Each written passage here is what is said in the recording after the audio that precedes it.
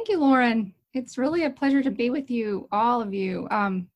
When I first was, you can hear me fine, right? Yes. When I first was invited to speak and to join you guys through the dean, I have to admit, I just turned it down right away, in part because this week has been really crazy for faculty everywhere. I'm sure all of you are experiencing different work disruptions, and we've tried to take all of our instruction online. So just a lot of work kind of retooling everything. There's a lot of funny memes going around the internet about how it should be so easy to be working from home, but it's really not so easy. And then of course, as Lauren said, I have not only more of my children are home, like probably many of you here, but they're right outside the door. So if anybody busts in, my apologies in advance. But our fearless journalist in South Korea has made that socially acceptable now. The guy with the toddler coming in the room. So I feel like I'm in good company. So it's difficult. It's difficult for economists or, any kind of forecasters to talk about the implications of any kind of catastrophic event on the economy. What I'm going to try to do is kind of run through a little bit of a collated set of articles and some of the thoughts that are out there, in part because these are some sources that I trust. And then I'm going to kind of give you the economist view, which is, as you're probably expecting, it's going to sound callous. Maybe it'll sound callous. But the trouble is that as we're starting to hear from more places, okay, well, I'll just go ahead and start sounding callous. We need to be as worried about the economic consequences here as about the health consequences. And it's very possible that very quickly the economic consequences of various measures, mitigation, which is what we'll call flattening the curve, and then the lockdowns that we're starting to see, in a minute, I'll share my screen with you, or a presentation I have, and the lockdown, that these kinds of measures might lead to not just a sort of a pro and a con. So I want to push this past sort of, we have to weigh economics against human lives, and that sounds very unsavory. But the concern that I have, and a lot of people have now, is that the economic devastation can be so severe that will actually undermine our ability to care for people in need, right? So we will actually just not be able to pay for things. And this is a sort of, these are dire things, and it is a serious topic. So let me share my screen with you and run through a few things. Let's see what I can do here. There we go. Are you all seeing my screen here? There we go. Okay. You don't need that. I'll move this out of the way here. Right. So we know where we sit. I don't want to bore you with things that you are all seeing on a daily basis. Let's see, what can I do here?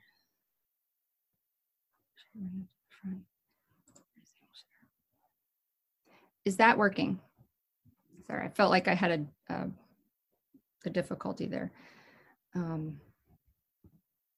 Okay, there we go. Okay, so here's the latest state reporting as of last night. And again, this is a map that's probably familiar to all of you. But we did witness last night just kind of a statewide lockdown in California, which, again, I think many people view that as sort of like a health measure. People like me view that as like a choking off of the 7th largest economy in the world. If we just look at the GDP of California, it's just not clear how that's going to be sustained. So we saw one in Argentina, and then I guess just this morning we're seeing this in New York City. Which I guess is being talked about right now. And up until now, President Trump has applauded these measures. I'm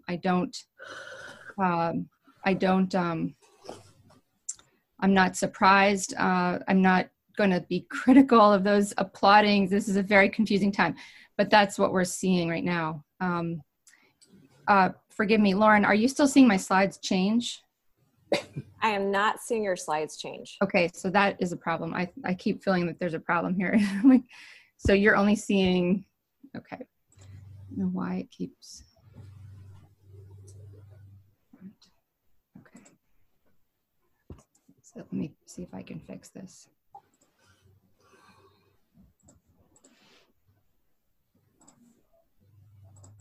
forgive me. I've been doing this all week teaching. I think I got this straight. Okay. All right. Are we seeing this? Are we back on? We are seeing today, March 20th, Okay. and now state Okay. reports. I'm having trouble changing the slides when it's in the slideshow mode, so I'm going to just keep it here. It's a little That's distracting. Fine. I'm sorry, but I'm going to keep it here. Yes. Hopefully that will be big enough for you. Right. Okay. So let's see. I was here. Right. So everybody's in lockdown, and it's going to get worse. Okay. So you all know this. Let's see. Okay. So let's think about the economics of the situation. We are already starting to see things that look as bad as, stretching all the way back to 1980s. We are going to see worse. This is the beginning. We're just a couple of weeks into this situation. Right. The travel industry is just one industry, but, obviously we're talking a lot about the restaurants, the bars, the service industries. I mean, essentially all the service and contact industries, which is a huge part of our economy to begin with. And, it's funny, it was a bit of a lag. It took, in my universe, it took about, 10 to 14 days for this to start trickling up. But this is going to be absolutely devastating. So these layoffs and cuts. And so I basically wanted to give you two case studies. So I have two case studies for you because I think given the universe that you're in, I'm in an academic universe. I don't make the case very often one way or the other, but I've got basically a firm side and a household side case for you just to kind of illustrate maybe this is the kind of thing that you can use in your professional life. My brother's business, this is my brother, my baby brother. So he was I don't even know,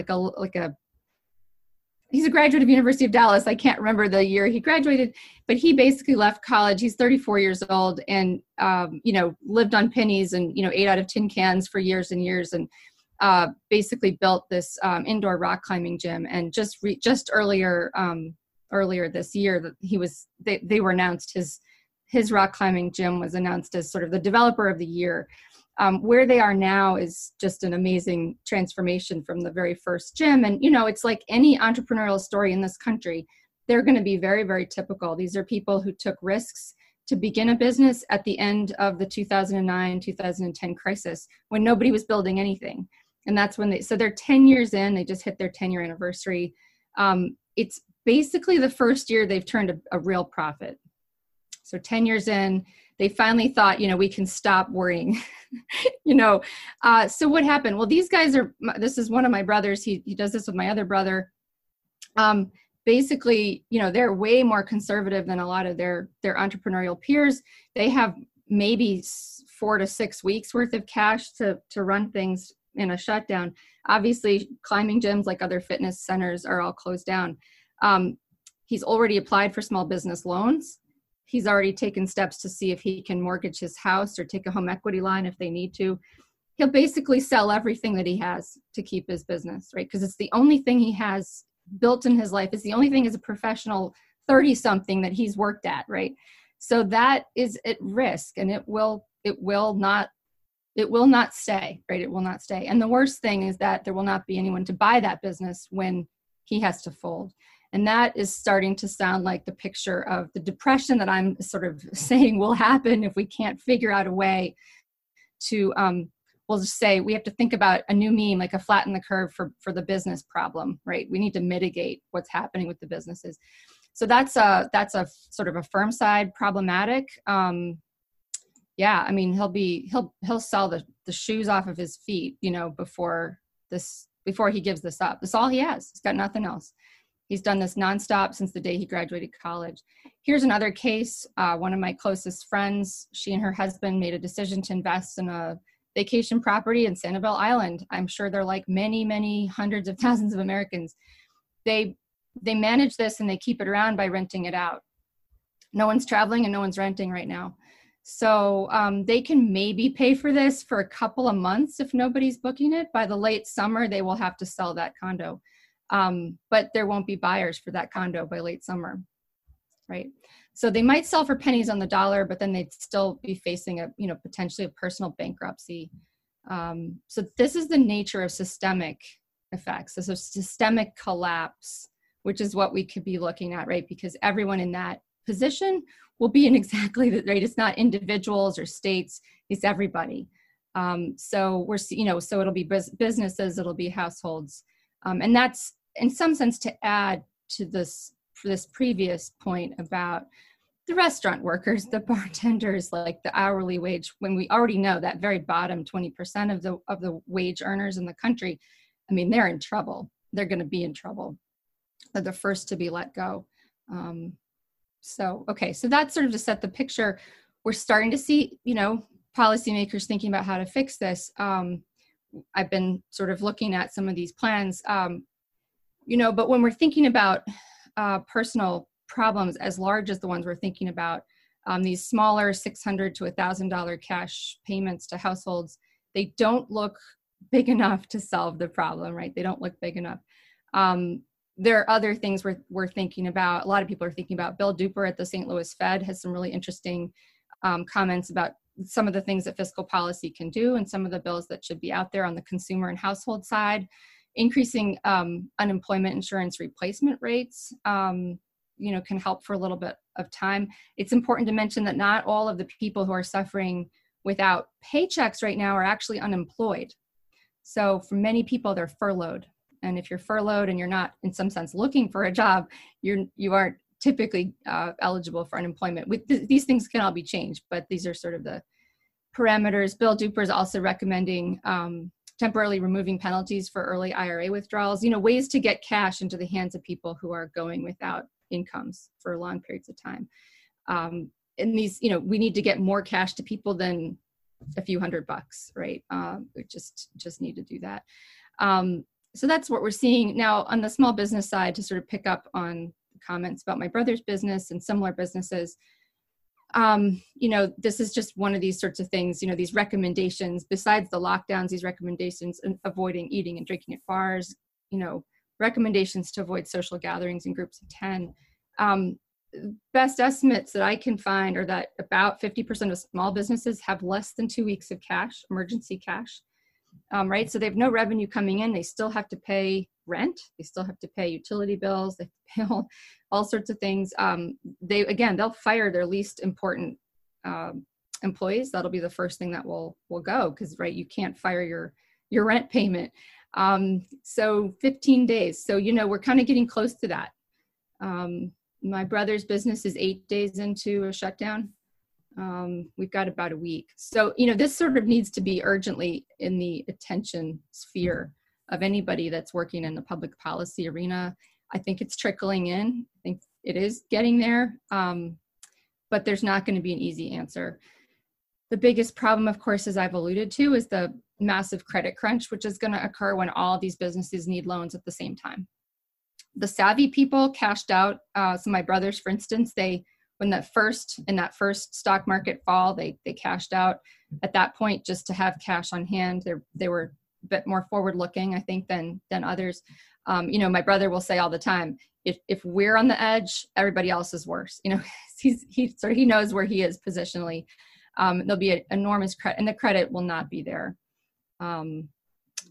Obviously, if we can find ways to get more credit and loans to businesses, and some of these proposals we're seeing are focusing just on this. This is the kind of thing we're going to have to do. But it doesn't. Some businesses are already on the edge, and when and if they reopen, especially restaurant business, there are very, very thin margins in the restaurant business. When and if they reopen, it's an open question whether they can carry the kinds of loans that they might be able to get. So, I know I'm going to just sound very depressing here. This is what we're looking at. Yesterday night's editorial briefing from the Wall Street Journal is basically making the same point, right? So nobody can ultimately safeguard public health for very long at the cost of economic health. And I kind of want to reiterate my earlier point. This isn't about sort of, the economists and the cold-hearted people want to keep the money flowing and all the good people want to keep people healthy. That's not the dilemma here. It's that we're not separate groups, and the resources we need to keep the health crisis in, let's just say, its best possible shape come from our economy. And if we completely tank the economy with these really kind of aggressive shutdowns, it's not clear to me that we will be able to pay for the new hospitals that we need to build, right? We need to acquisition more ventilators. We need to get more respirators to the hospitals. We need to build new hospitals. The cost of building many new hospitals and increasing is actually a very small fraction of the amount of fiscal stimulus money that is being considered. We're talking about hundreds and hundreds of millions of dollars. We can build hospitals. I'm not saying it's stimulus or hospitals, but I am saying that we are going to need economic resources to deal with the health consequences of the virus. And we will not have those economic resources to deal with the consequences of the virus if we shut down the economy. And that's just a plain fact. I'm not in charge of making that decision, but I don't think I would shut down the economy. We need everybody at their top of their game right now. We need our epidemiologists at the top of their game, but a fraction of our epidemiologists are going to be busy selling their condos. I mean, I'm not trying to put this in, but we need people at the top of their game. And so if the economy is tanking, nobody's going to be at the top of their game. So that's kind of my very optimistic view of the lay of the land right now. So I've kind of got 5 quick points to run through, and then we can just do questions and reflect a little bit. I guess I've made the first point rather clear. I've kind of crossed out recession here. This is we're really looking at a depression. We're fast approaching depression circumstances. The Wall Street Journal editorial says, for instance, in a standard recession, like the last recession that we had, we're looking at losing about 5% of GDP per year. But what we're looking at now with these kinds of widespread lockdowns and shutdowns is something more in the order of 5% a month. So it's it's not a linear order of magnitude. It's approaching more of an exponential order of magnitude, and that's that's sort of the nature of systemic collapse, right? It's that everybody has to sell their condo and there's no buyers. Credit dries up, buyers disappear. All the businesses have to shut down. So when you're thinking about that, what you're really looking at in a depression, these numbers, like it just sounds like a number. 5% of the GDP disappears per month, right?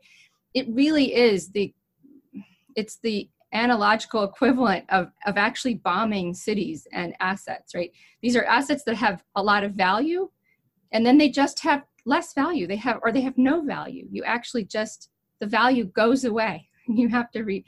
That's what these numbers track. We see these charts with lines going up and down, but it's the moral equivalent of these things being essentially bombed out. That's how bad they are. There's not much we can do about it. Systemic collapse is a very bad thing. We need to be 1,000% certain we must lock down the country before we lock down the country.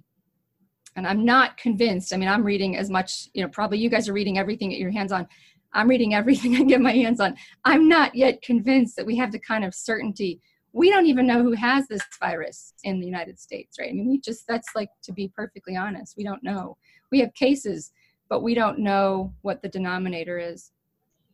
So kind of moving on, sort of this is probably, I put this together very quickly. I don't necessarily mean that we, question the CDC existentially, but, the CDC can, at its best, deliver a certain kind of intelligence about what we're thinking, what we're looking at, what we're likely to look at. What the CDC cannot do is think about the broader health. Like, right, you basically pose them the question, how do we mitigate the virus? How do we ensure the optimal health? And they're going to just answer that question in terms of the medical perspective. We should be a little worried about delegating to the CDC the sort of ultimate kind of question of the social good. That is why we elect our wonderful officials.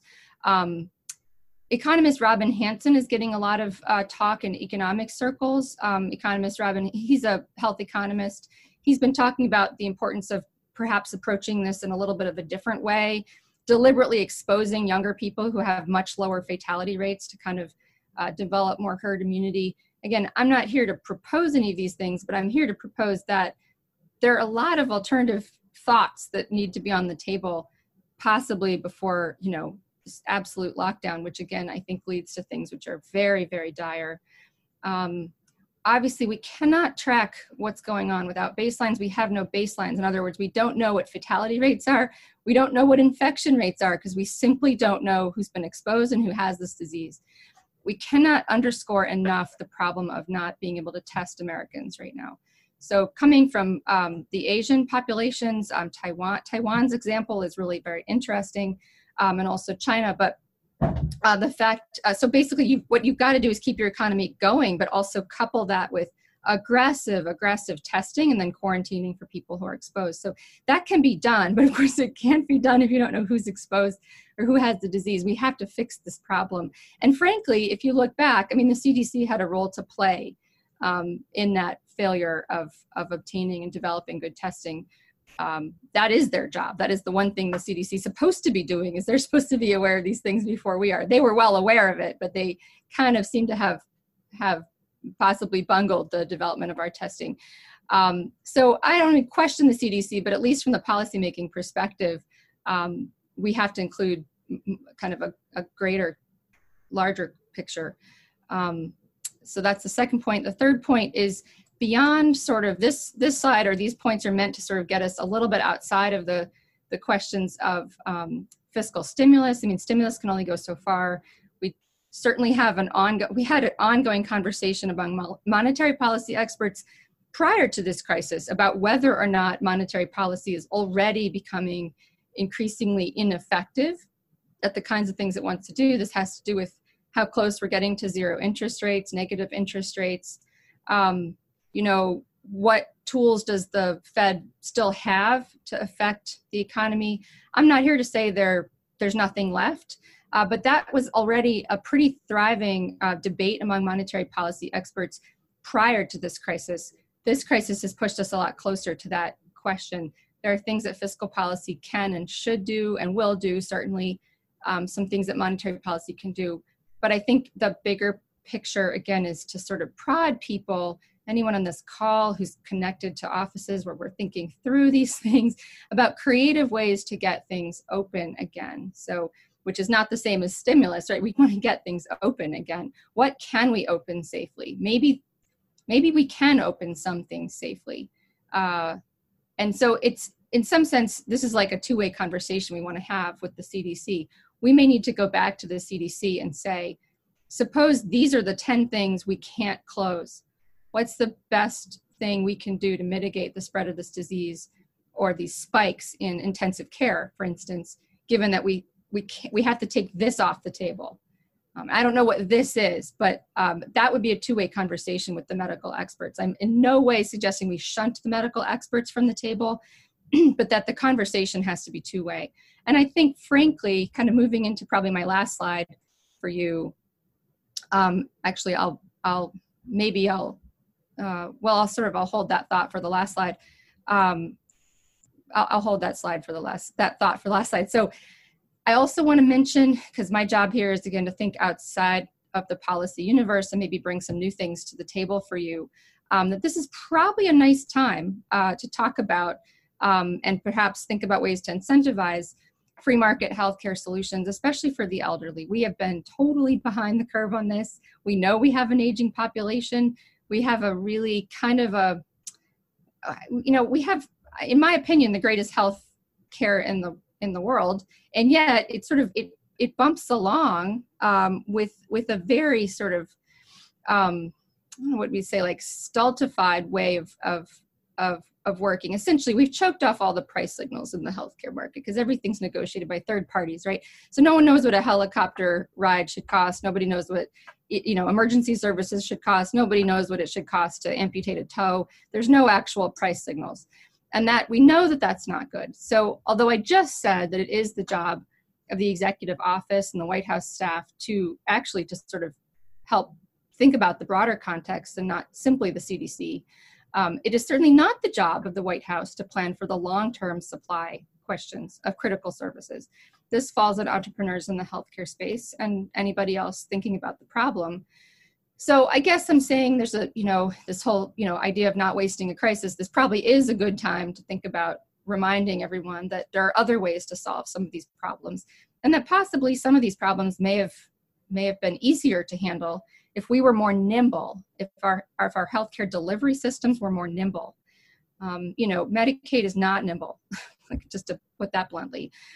The shortages of doctors and nurses, we know that they're there. We've had a critical nursing shortage for a couple of decades now. And we could fix this, just like we have teaching shortages. We could fix this, but we have to pay people more.